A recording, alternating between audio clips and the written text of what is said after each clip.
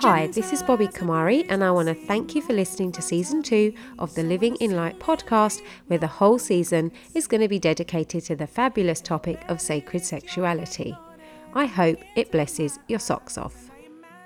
It gives me so much joy to be able to chat to the beautiful Amy Chanthaphavong today.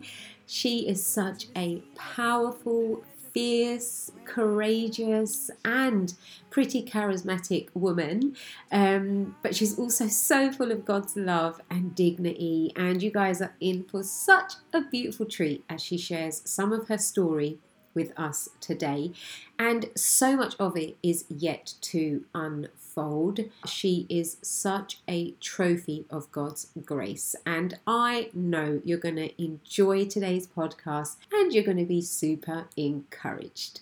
So, Amy Chanthaphavong, thank you so much for being on today's podcast. It is such a joy to welcome you. Thank you so much for having me. My absolute pleasure. So guys, basically Amy's just moved to London, and so a mutual friend of ours asked me, hey, would you just connect with Amy and welcome her to the UK? And then I connected with her, and then I absolutely did not expect to want her to be my friend. That's a good thing. No, that's so cool, because you know when you're kind of just helping someone to settle in, but I actually found that we really just enjoyed like talking, and then I heard Amy's testimony, and then I was like, oh my gosh, Amy, you need to come onto the podcast and share your story and a bit of your journey. So I'm so super excited that we get to do this together today. Yeah, I'm so excited to share as well. And you know, our first date was 2 hours long. I know. Time just flew by. But yeah, I just felt so connected with you. So I'm just super pumped, guys, that you're going to get to meet Amy virtually and find out more about her. And also that you're just going to get blessed by what she carries, because she carries a lot. So, Amy, how come you made your move to London? What are you doing in this city of ours? Yeah, I consider myself a nomadic missionary. So if I go to a city or country, it's probably because I was called and not because I planned for it. But basically, I was here in 2017 in London, probably my second or third trip here. And I was considering business school. I had applied to Oxford before, and it didn't work out. So I was open to other schools, and the Lord kind of put it in my heart. He was like, check out London Business School. I was like, okay, that's not Oxford, but I will check it out. So on recruiting night, my best friend, Claudia, and my business partner had accompanied me, and she actually got to the campus earlier. And I was having kind of this panic attack at the Airbnb, like, what am I doing? You know, why am I going there? And she was like, oh, I have a word for you from the Lord. He said that in 3 years' time, you'll be coming to this school. And you're coming not just for the education, but actually for the network. Because what the Lord is going to call you to in international business, you need this network at LBS. Super specific. Yeah. I was like, all right then. Okay, we shall carry on.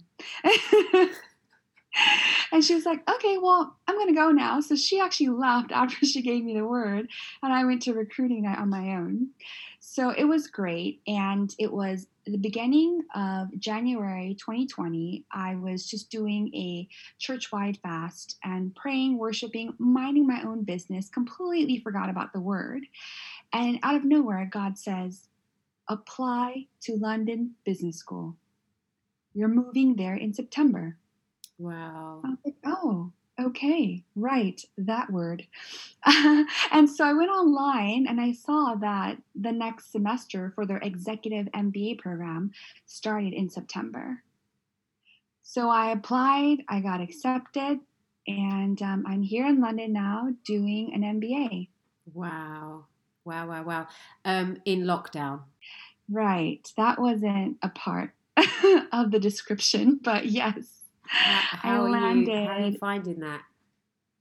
It is so hard. It is one of the hardest things I've done in life.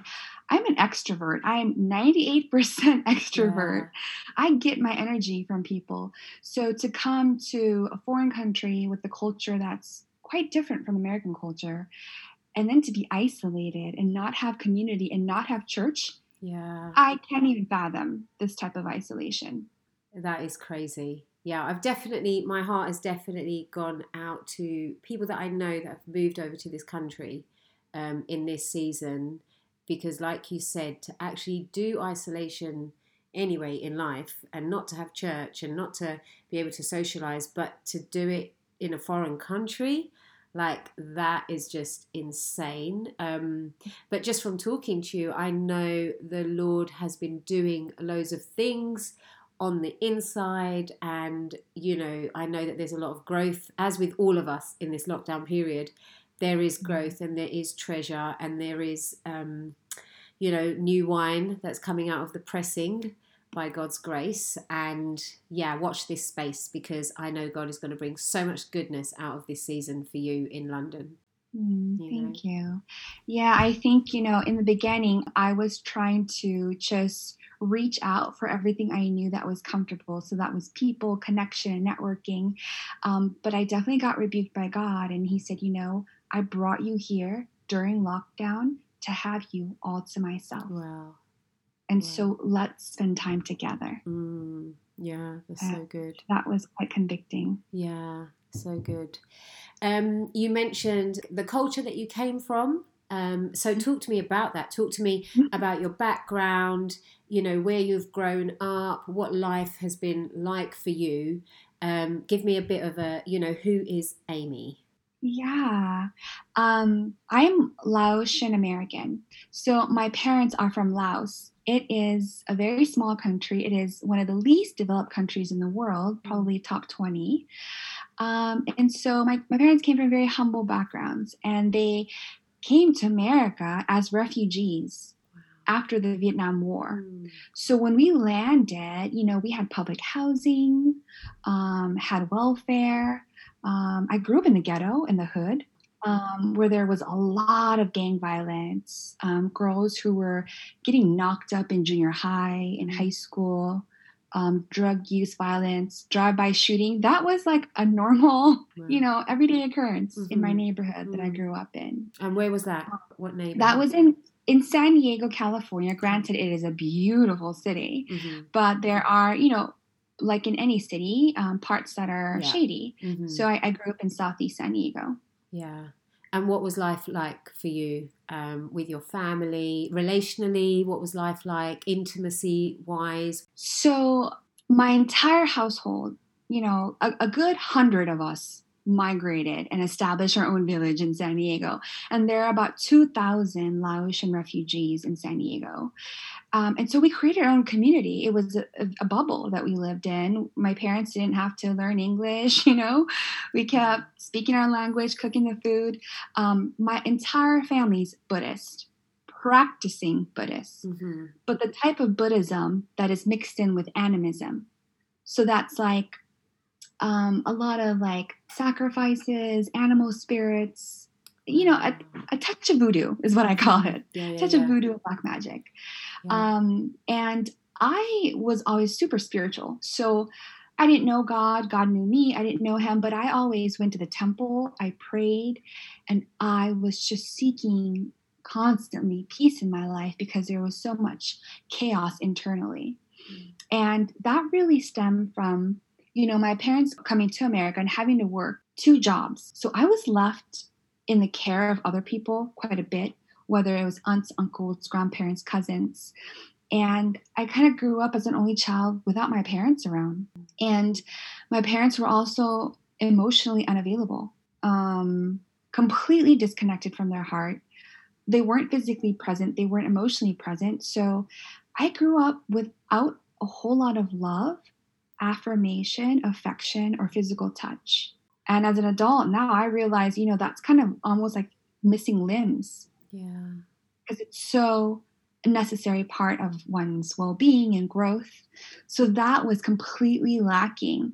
And so that was a setup for a girl who would grow up unsure of herself and insecure and timid, which is not the end of the world, just not the best setup to experience trauma and recover well.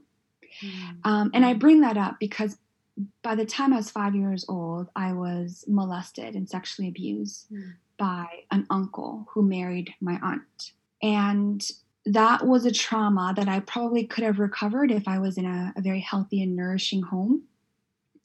But it wasn't. What it did was I was unsure of my worth.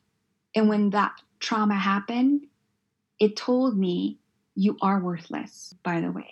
And a lot of times the mind erases the memory so it can cope and move on. I didn't realize that it took place until I was in the 6th grade and I had my first sex education class. And I was like, oh my gosh, I think that thing happened to me, but in a very not right way. And I started to recover memory, moments, scenes. And when I realized that I had been abused, the first word I heard was, the only worth a girl has is her virginity, and yours was taken, therefore you are worthless. Wow. And that was a lie I had continued to believe most of my life from 6th grade on. Wow. So what did that pan out like for you? So believing that lie, how did you then conduct your world and your life and your relationships off the back of that? Oh my gosh. 2 main drivers that the Lord has just kind of really revealed to me in more detail. One is when someone feels worthless and believes it, it's kind of the lowest of the low, but you don't want to stay there because you can't survive being that low. So what I did was I inflated my worth. I propped it up with arrogance. Wow. And I made up for the chip on my shoulder by being super ambitious. I would always try to, win at every competition, be the best, honor roll, honor student, get scholarships, kill it in everything. I can do it all. I could do sports. I can do school. I can fly a plane. I could do martial arts. So I overcompensated through ambitious endeavors. And that manifested in arrogance quite a bit. And another side of it was I also simultaneously became super promiscuous. And because power was taken from me, I tried everything I could to take power from men. So that meant the art of manipulation, the art of seduction. And I would rack them up. I would date 4 or 5, 6 guys at the same time. And I would use them, abuse them, toss them out like they're nothing. And it all made me superficially feel good about myself. And it was really sick and it was really twisted. Yeah. And it wasn't until I was introduced to God that I started having conviction about my lifestyle. And then women of faith who became my spiritual moms were amazing at calling me out. And I love being called out.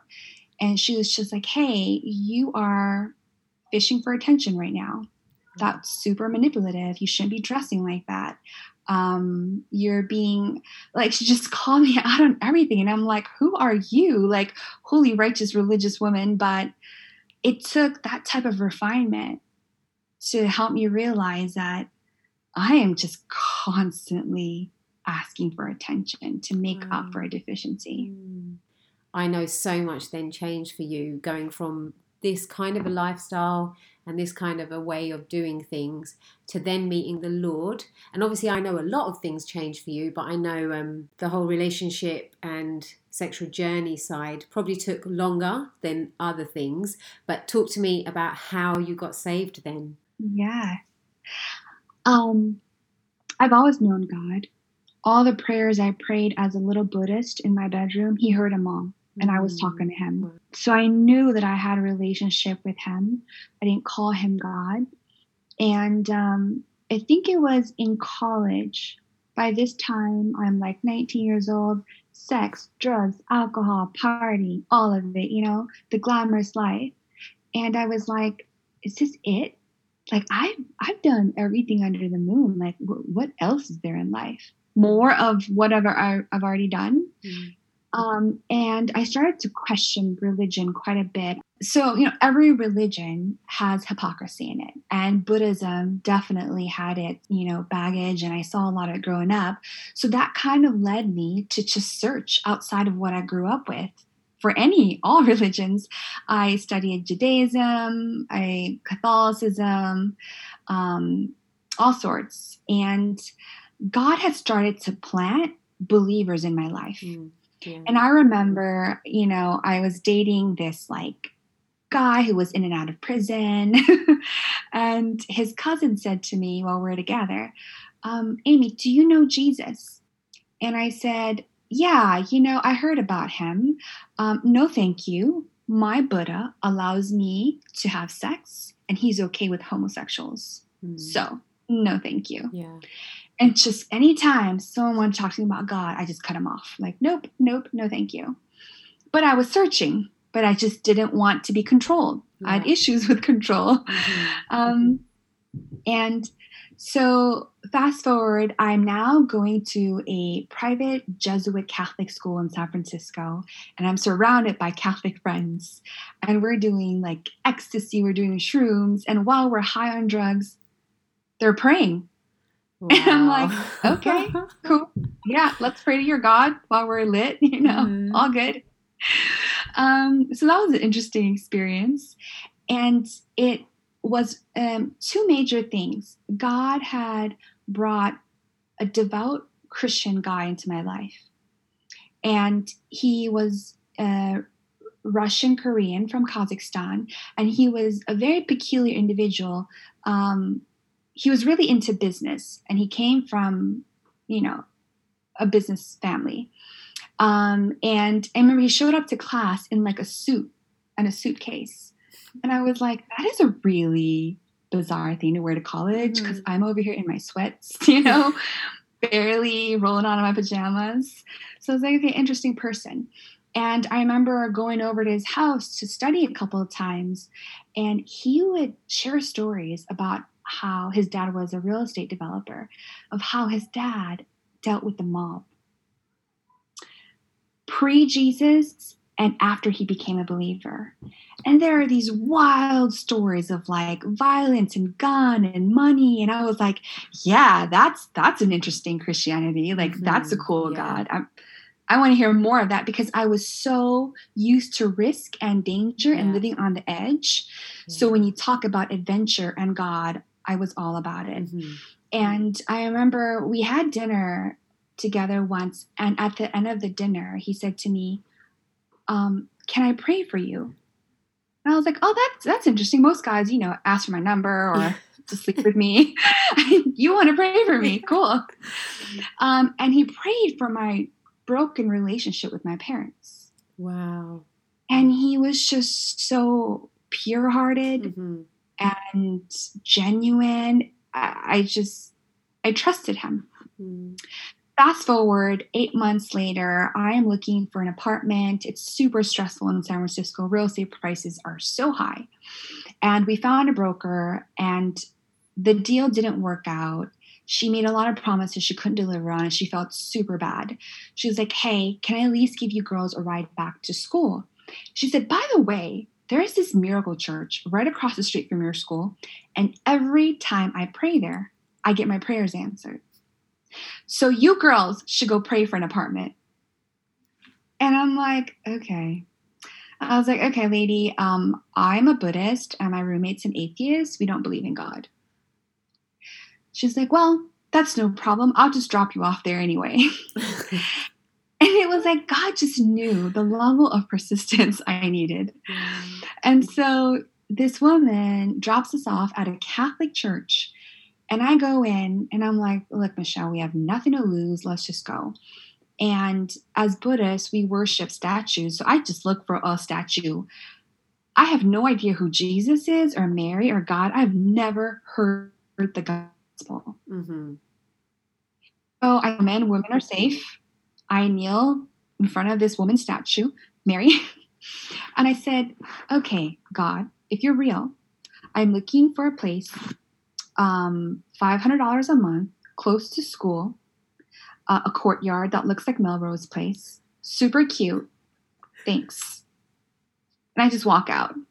You know, being an only child, super great at being demanding, listing out my wants.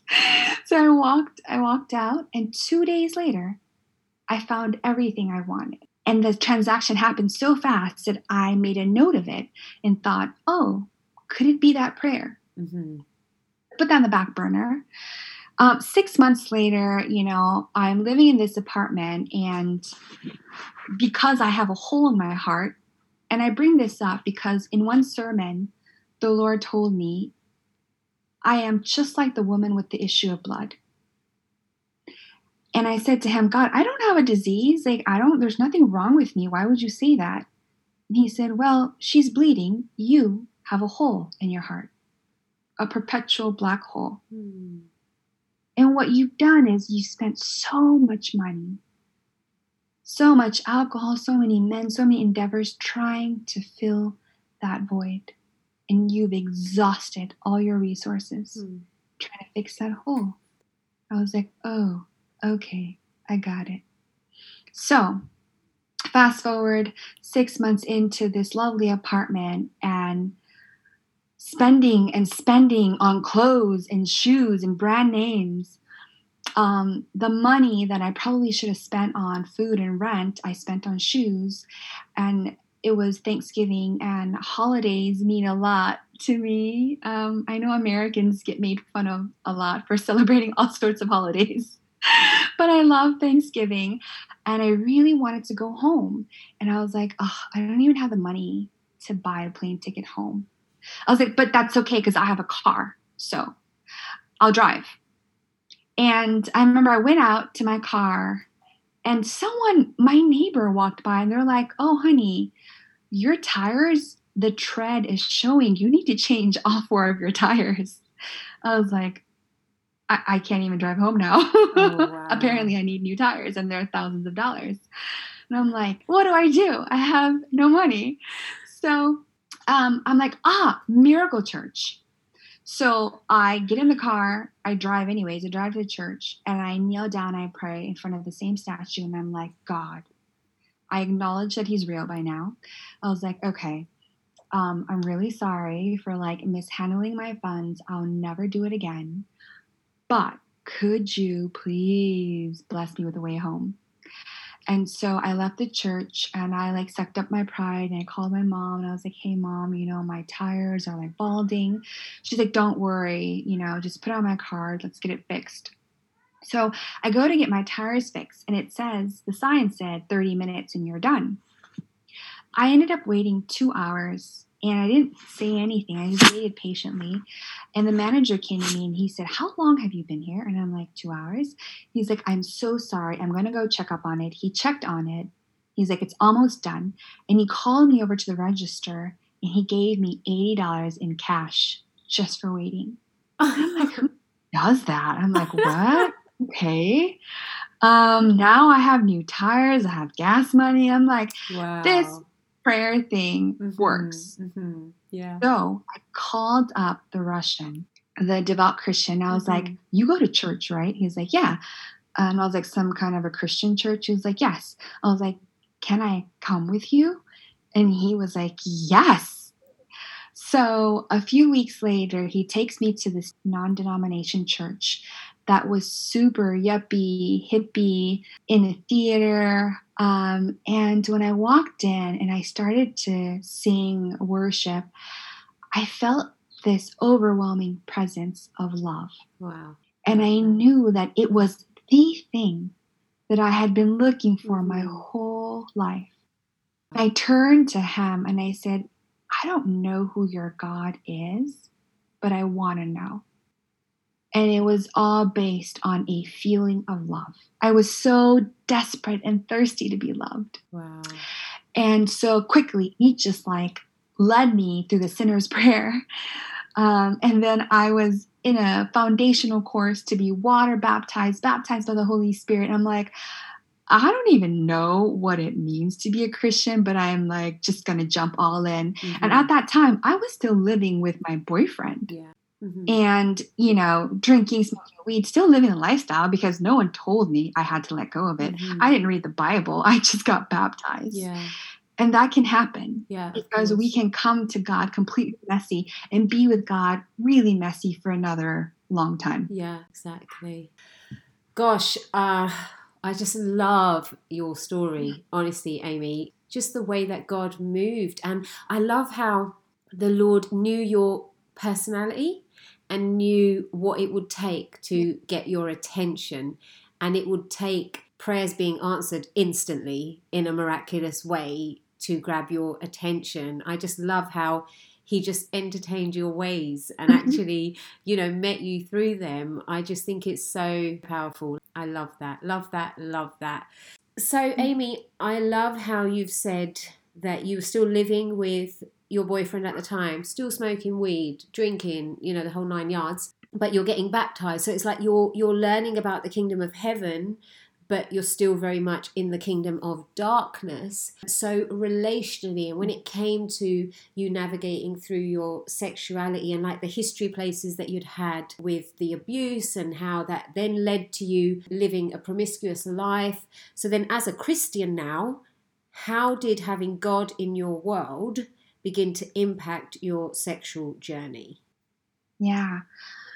I wish that I could tell you and everyone that it was an overnight miraculous thing and I never messed up again. Yeah. Right? Wouldn't that just be the perfect story? It was so far from that. Yeah. It was so messy. It was so long. And it was like periods of purity and completely relapsing and then trying again. I will share with you a significant story that healed my identity. Actually, shortly after I was baptized, I didn't have a desire to smoke anymore. I was like, I kind of don't want to do weed anymore. Mm-hmm. And I didn't even read the Bible yet. And I went home one day and I told my boyfriend, I was like, how would you feel if we didn't have sex anymore? Mm-hmm. And he's like, yeah, that's not happening. Mm-hmm.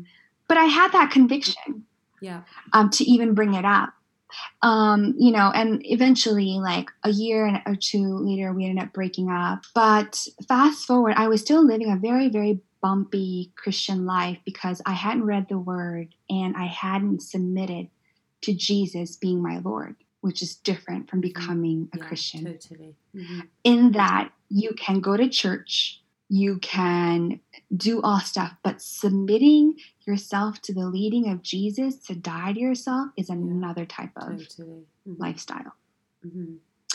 So fast forward 6 years into Christianity, I went to law school for a year, decided that I did not want to be a lawyer. And that was the first time I experienced, I think, failure in terms of academia and ambition. And I turned to God this time and I said, okay, God, I am so sick and tired of questioning you, even as a Christian. I am willing to live my life by your word and believe every sentence that you say without a doubt, even what you say about no sex before marriage, about homosexuality. I'm just going to take that as fact. Mm-hmm. If you could give me the most adventurous life, I will live by your word. I told them I don't do church as an institution. I don't like to be put in the box. So I want adventure.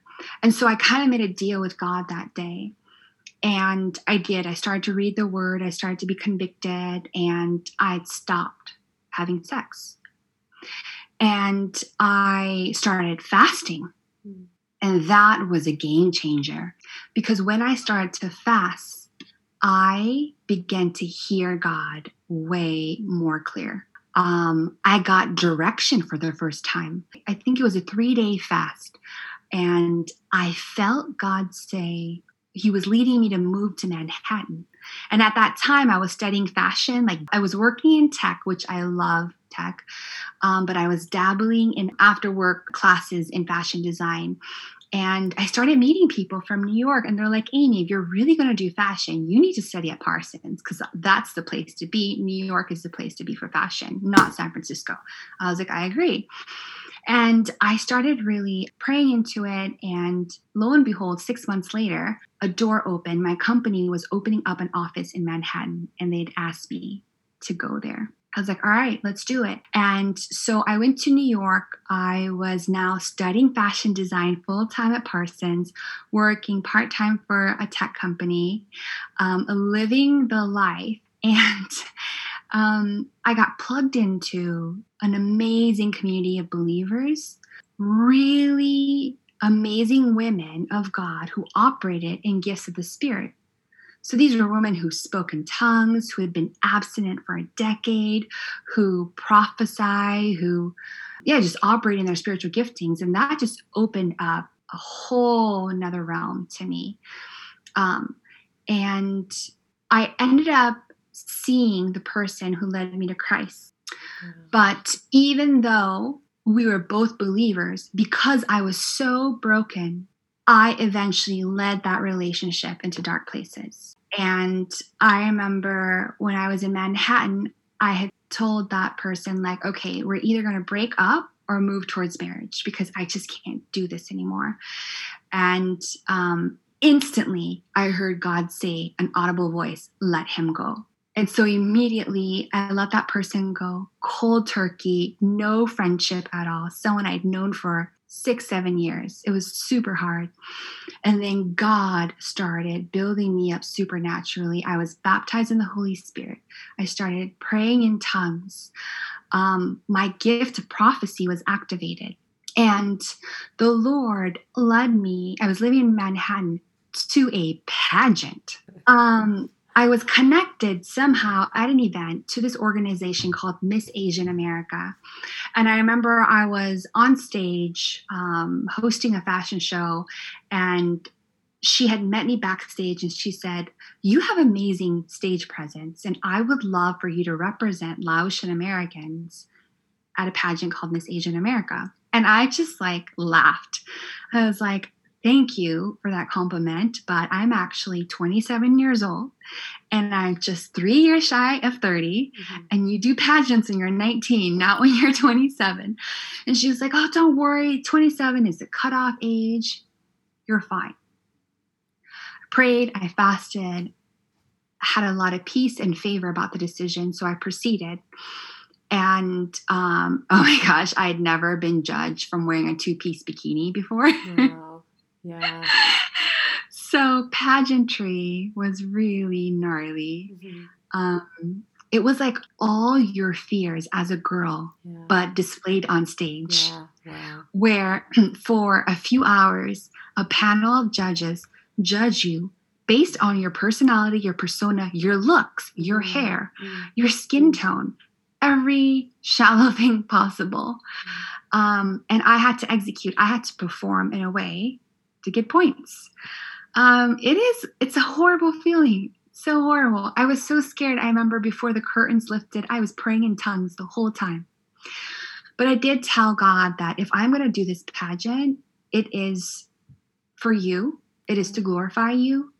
And it is to share who you are. Yeah. So I did. I ended up Bible thumping quite a bit. I shared quite a few verses, shared the gospel with my roommate. It was great. So I ended up winning the pageant. Wow. Love this. And, in a split second, my life had changed into no one really knowing me to this kind of public platform. Mm-hmm.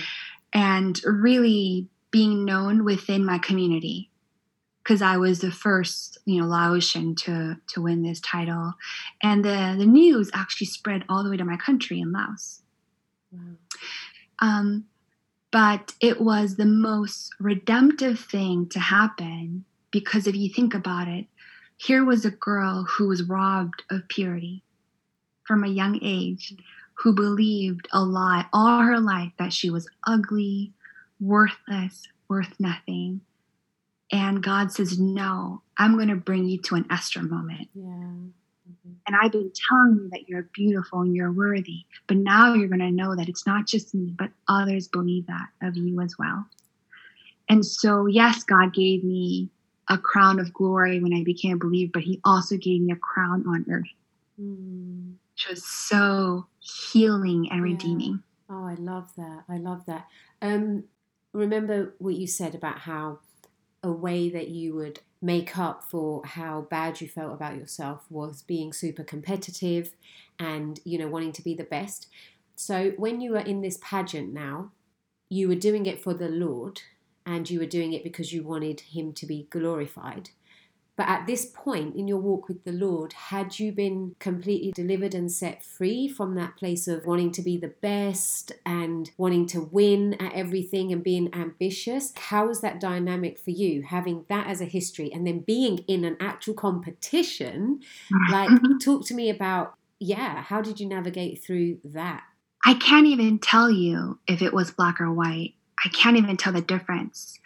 Because competition had been so part of my nature, I can't tell when I'm operating in it. Wow. In my mind, I can tell you, no, I was operating out of excellence.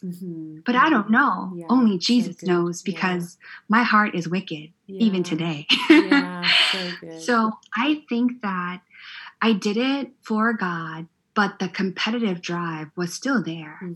Like, I still brought my A game, but I feel like God will always use that. Like, even in business, right? Like, I'm not the type of personality to kick back and relax. I'm like, okay, how are we going to do it? But now I am way more convicted that I don't want to hurt others.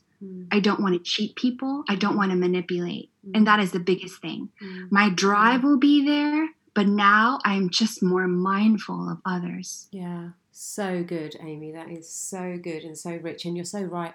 Well, we like to hope that we have a pure heart, and we like to hope that everything that we're doing is from that place of yieldedness before the Lord.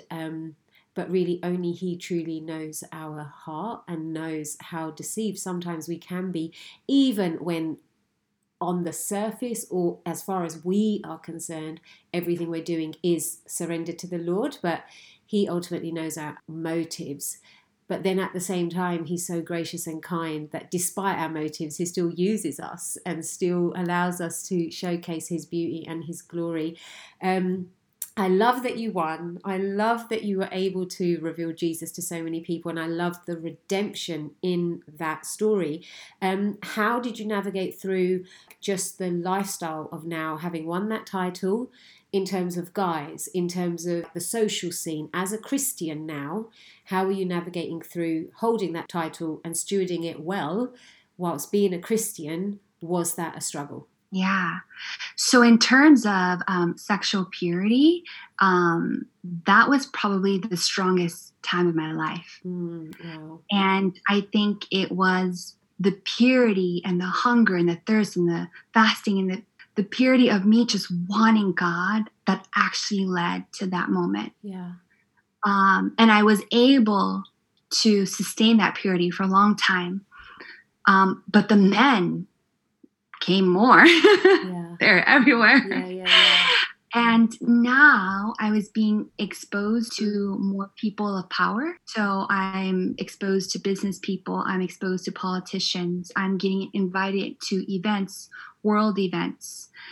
And I'm seeing another type of darkness, very hidden darkness with power, money, and greed. I have had very, very dark, scary moments, but when it came to sexual purity, I was able to hold the line.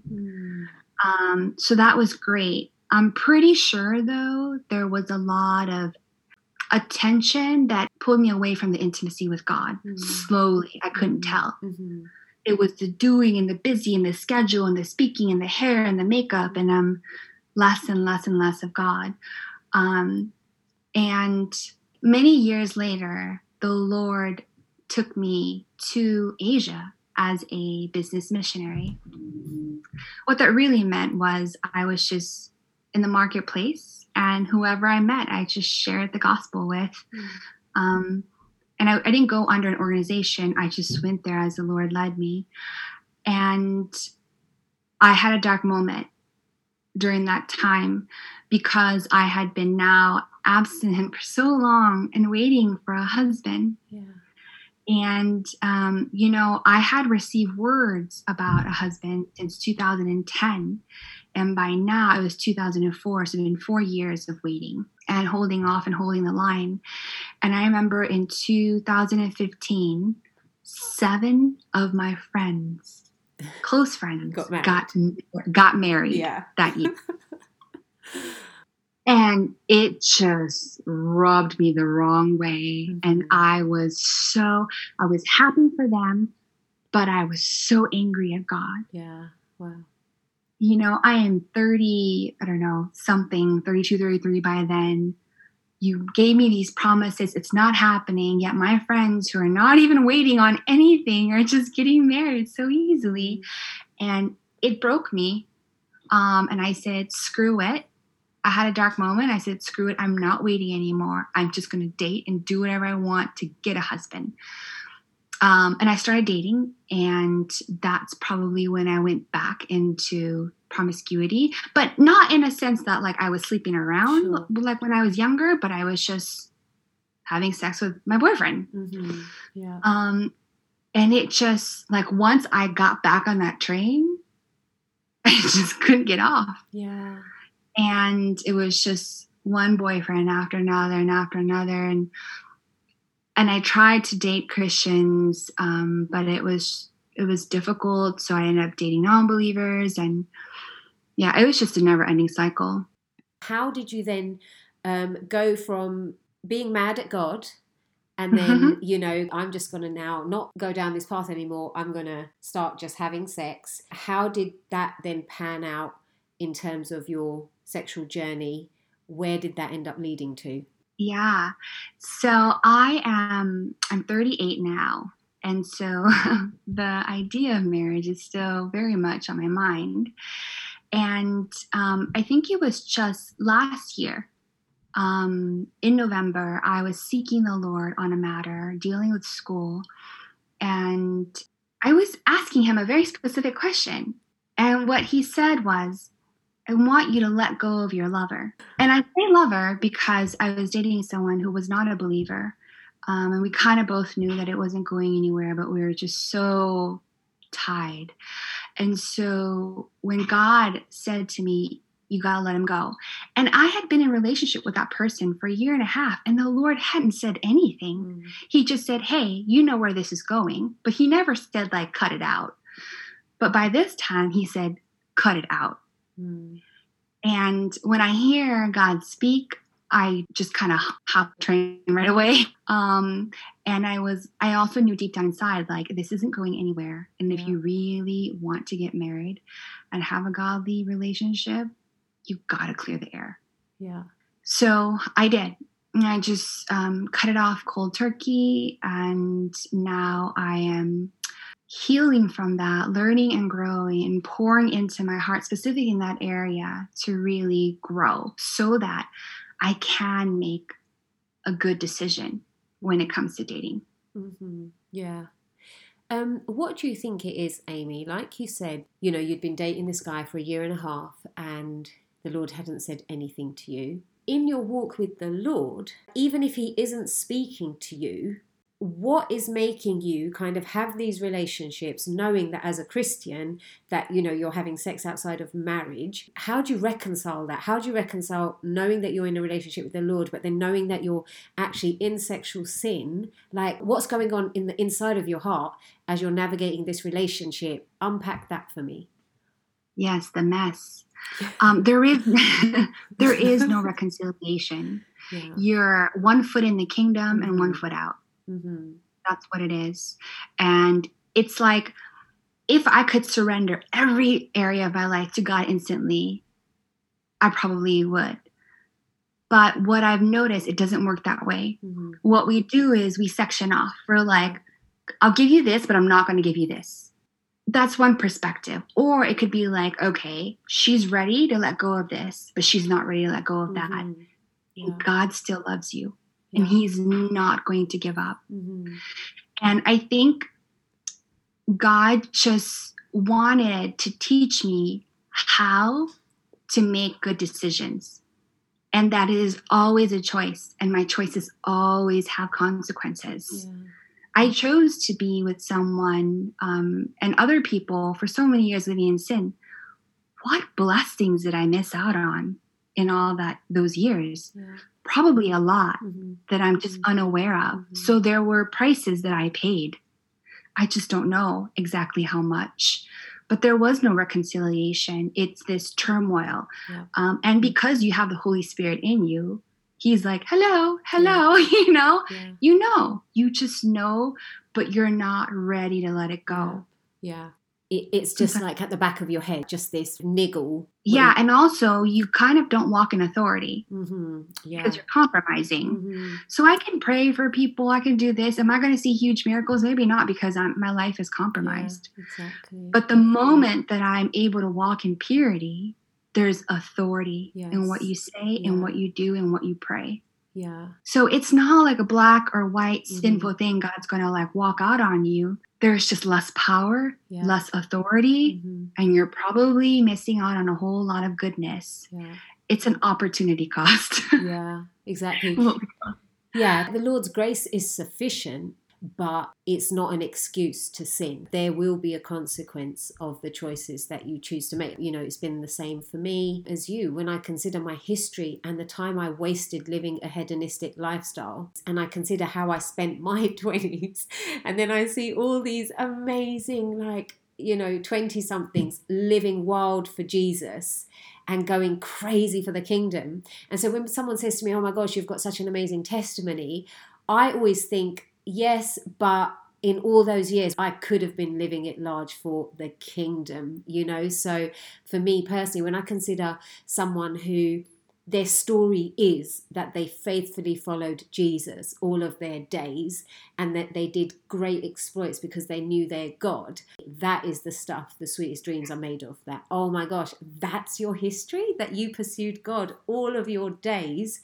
So yeah, I agree that the consequence of sin also involves missed out opportunities, Yeah. But God's grace is actually sufficient, even with that. Yeah.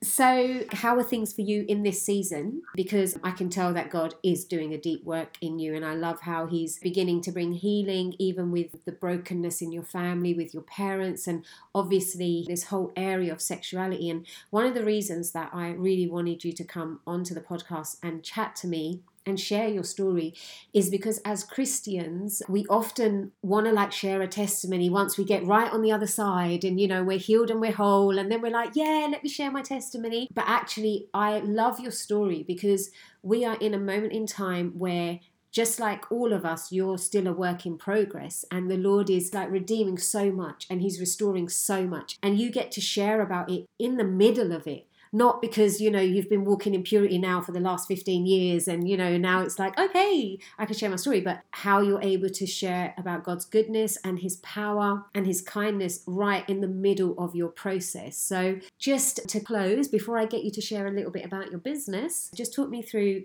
this season. What's it like for you really just yielding to the restoration that the Lord is bringing in your identity, in your family, in your sexuality? Yeah. I often feel like whatever I'm experiencing, it's like a prophetic activity in that I get to experience first, and it's what he will do kind of overall. Yeah. But what I have witnessed in this season is that every trauma and pain that I've experienced, the Lord is taking me into the eye of the storm. He's like, we're not going to side skirt it. We're actually going to go into the hurricane and we're going to relive it. But this time, I'm going to relive it with you. And we're going to face it, and we're going to experience every emotion that comes with that pain. Hurt, sadness, depression. God gave us a range of emotions for a reason. And even if it hurts, he wants us to experience it all because it's a part of our walk on this earth as a fall. And this season, though, what's different is he says, now that you have the courage to face the trauma and sit with the pain, I'm going to show you a different outcome.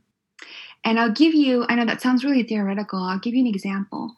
On Christmas Day, I was in my flat by myself, and I decided to go to the park and journal. And there was an exercise that the Lord gave me, and I was to identify 5 behaviors that have prevented me from succeeding in life. Mm. And what is the story I tell myself about that behavior, and what was the trigger of the behavior? So one of the things that was brought up was what I shared earlier, which is that I had a huge lack of love and affirmation from young, and I made up for it with arrogance and pride and ego. And the source of that was not receiving it from my parents. And on that Christmas day, I remember by 8 p.m., I had not received one text message or phone call from my family to wish me a Merry Christmas. And I realized my parents had never called me on Christmas Day. And I was only able to realize it because I was in isolation and I had time to think about it. Because any other year, I would have been throwing a fab Christmas party for someone else, or, attending my ginormous family's Christmas party. But because I was alone, I got to realize some things that were missing from my life. Mm-hmm. And I really grieved that evening for my childhood. And I just said, wow, all your life, you never had your parents wish you a Merry Christmas. Mm-hmm. Or spend time with you alone. I was like, that's really sad. And I said, well, you know what? You can either sit here in your sob story, or you can grow up and reach out to them.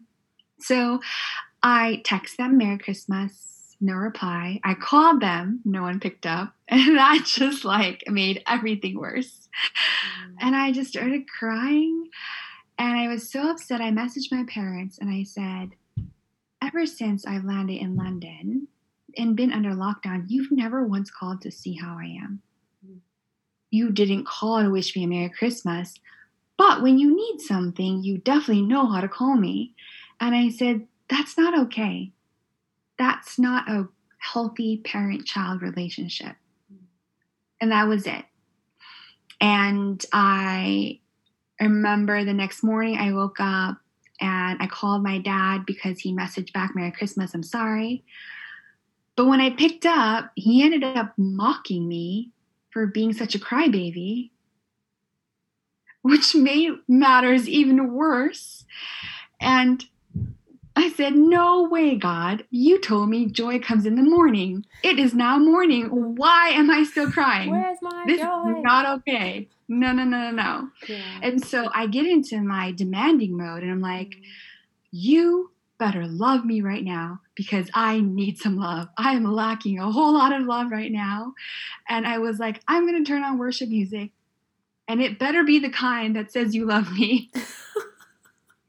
And I was like, and I'm going to open the Bible and it better be a verse about how much you love me. And what I was doing was, it sounded like a temper tantrum, but I was turning to God for love for the first time. Wow. And I wasn't going to men and I wasn't going to someone else or vices. Yeah. No matter how ugly it was, I turned to God. Yeah. And when I did that, moments later, my mom called. She wished me a Merry Christmas. We ended up having our first 30-minute conversation. Never talked to my parents for that long. Wow. And it was so healing, so redemptive. And it was like God saying, yep, we sat through a childhood trauma. All night you experienced the real pain that comes with it. Mm. But because you turned to me, I moved in your parents' heart. And I redeemed this. And now our relationship is so much better. They call me every other day. Wow. And this is what purification, this is what healing looks like. This is what spending time alone with God looks like. So I just wanted to say to people out there, if you are down in the rut and you don't understand why this is happening, it is an opportunity for God to do the craziest type of inner healing. The quickest that will bring so much fruit that you couldn't do on your own in 10 years. Yeah, so good. Amy, why don't you just pray into that right now? So good. Yeah, Lord. So I just pray for hungry and thirsty souls, Lord, that have been without community, that have been without the norm, that has been isolated and feeling so lost, not knowing when life will be normal anymore. And some have even become distant from you, God, and angry and upset that this is all happening and we're missing out on life. And yet you're saying, no, I created this space for you to draw close to me so I can purify you, so I can separate you from the world. So, Lord, I just pray for surrender right now. I pray for complete laying down of agenda, of desires and dreams, not because you don't want to give it, Lord, but because you want to bring holiness and purity into it. You want to bring every person to the point that has triggered so much hurt and pain. And you want to bring us back to revisit it, to triumph over what the enemy tried to destroy in all of our lives by facing it. Not by, supernaturally healing it overnight, but by bringing us back to the pain and showing us that pain has no power over us. We are strong enough to experience it, and it is okay to let all of those types of emotions in and to sit in sadness and to sit in hurt and anger. But that you want us to also experience and surrender and give it to you and turn to you, because you're the only person who can redeem our hurt, who can redeem the trauma. So, Lord, I just pray for this surrender, for this purification, giving you everything we have, our heart, our mind, our body, our dreams, so that you can bring it into alignment of what you have for us in the coming era, Lord. Where you are taking us, no eyes have seen, no ears have heard. But we need to be purified, because going there and operating from a high place requires such a pure heart so that it doesn't destroy us. You are purifying us to elevate us, God, and that is the hope and that is the promise. So I just thank you for the hearts and the souls that are open right now, Lord God, to partnering with you. And for those who are not, who are just scared and terrified, I pray, Holy Spirit, for courage, that you would give them the strength and courage to know that they will not walk through the fire alone, but God is with them. And the other side is so beautiful. It is the life that you could ever ask for and more. But it takes dying to oneself, and it takes the fire.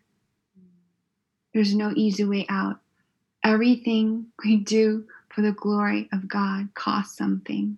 So, Lord, I pray for strength and courage to pay the price, but to know that what is given back in return is that double anointing, that double portion that Job had when he went through the fire of having everything taken away. When Abraham was asked to sacrifice Isaac, Lord, it was a purification of the heart so that he can be entrusted as a father of many nations. Thank you, Lord. Thank you that you love us so much, that you go through all the effort to customize our plan for each of us.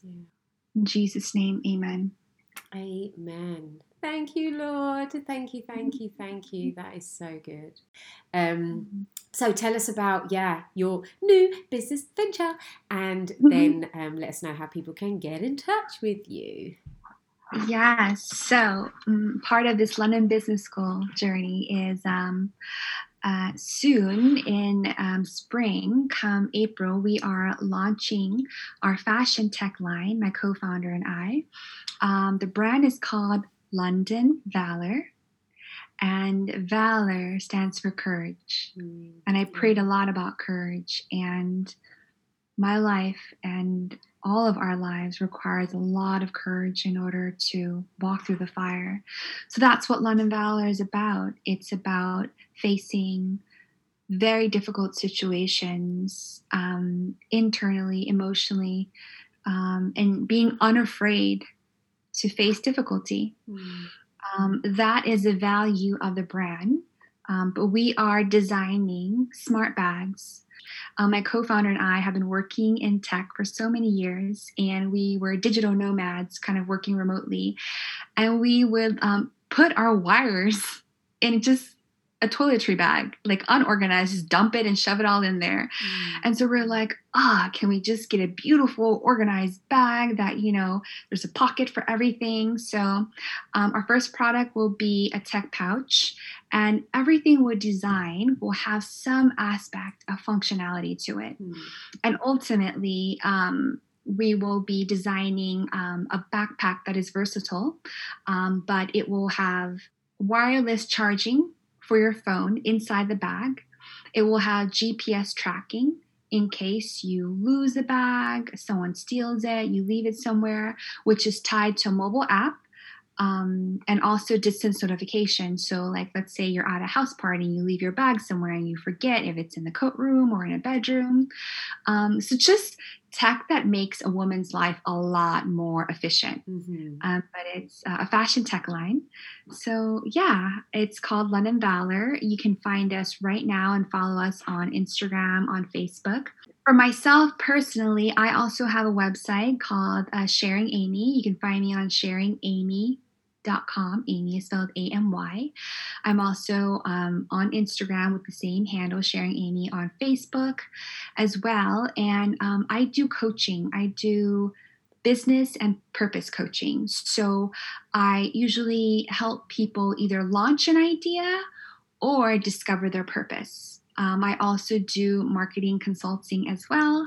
I help people with go-to-market strategy, digital marketing.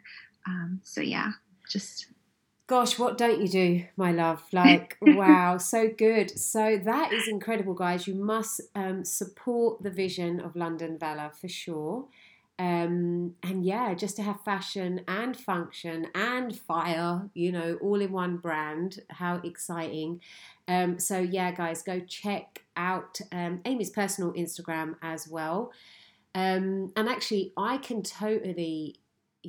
vouch for the whole coaching thing, because I remember the first ever time that we spoke, and I think maybe that morning or the night before, I had prayed to the Lord because I'd had this idea and I'd been giving it to the Lord and I'd been chatting to certain people about it. And then I remember saying to the Lord that I really want you to just bring me someone who can confirm the vision and just put more meat in it. And I literally ended up speaking to you, I think, the next day. And even though it was the first ever time we connected, we ended up praying for one another at the end of the call.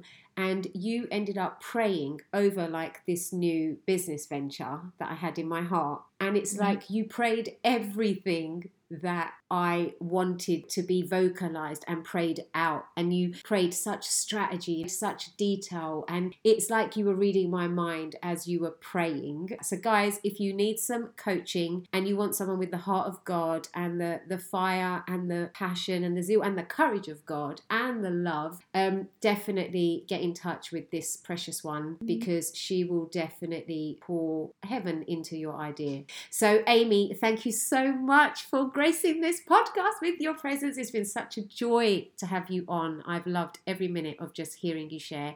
It has been an absolute ball just hanging out with you right here. I love your energy and just your vision. I am behind every vision you have.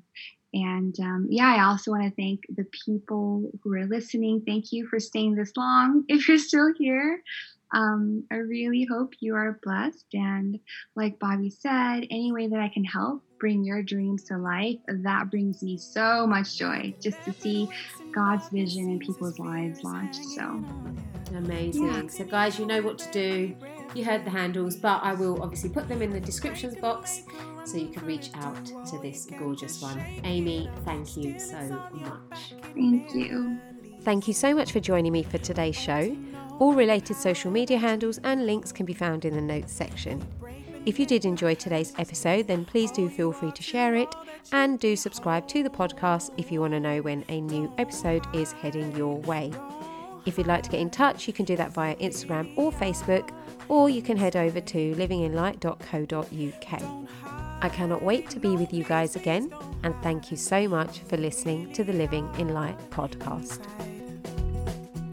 'Cause you're beautiful.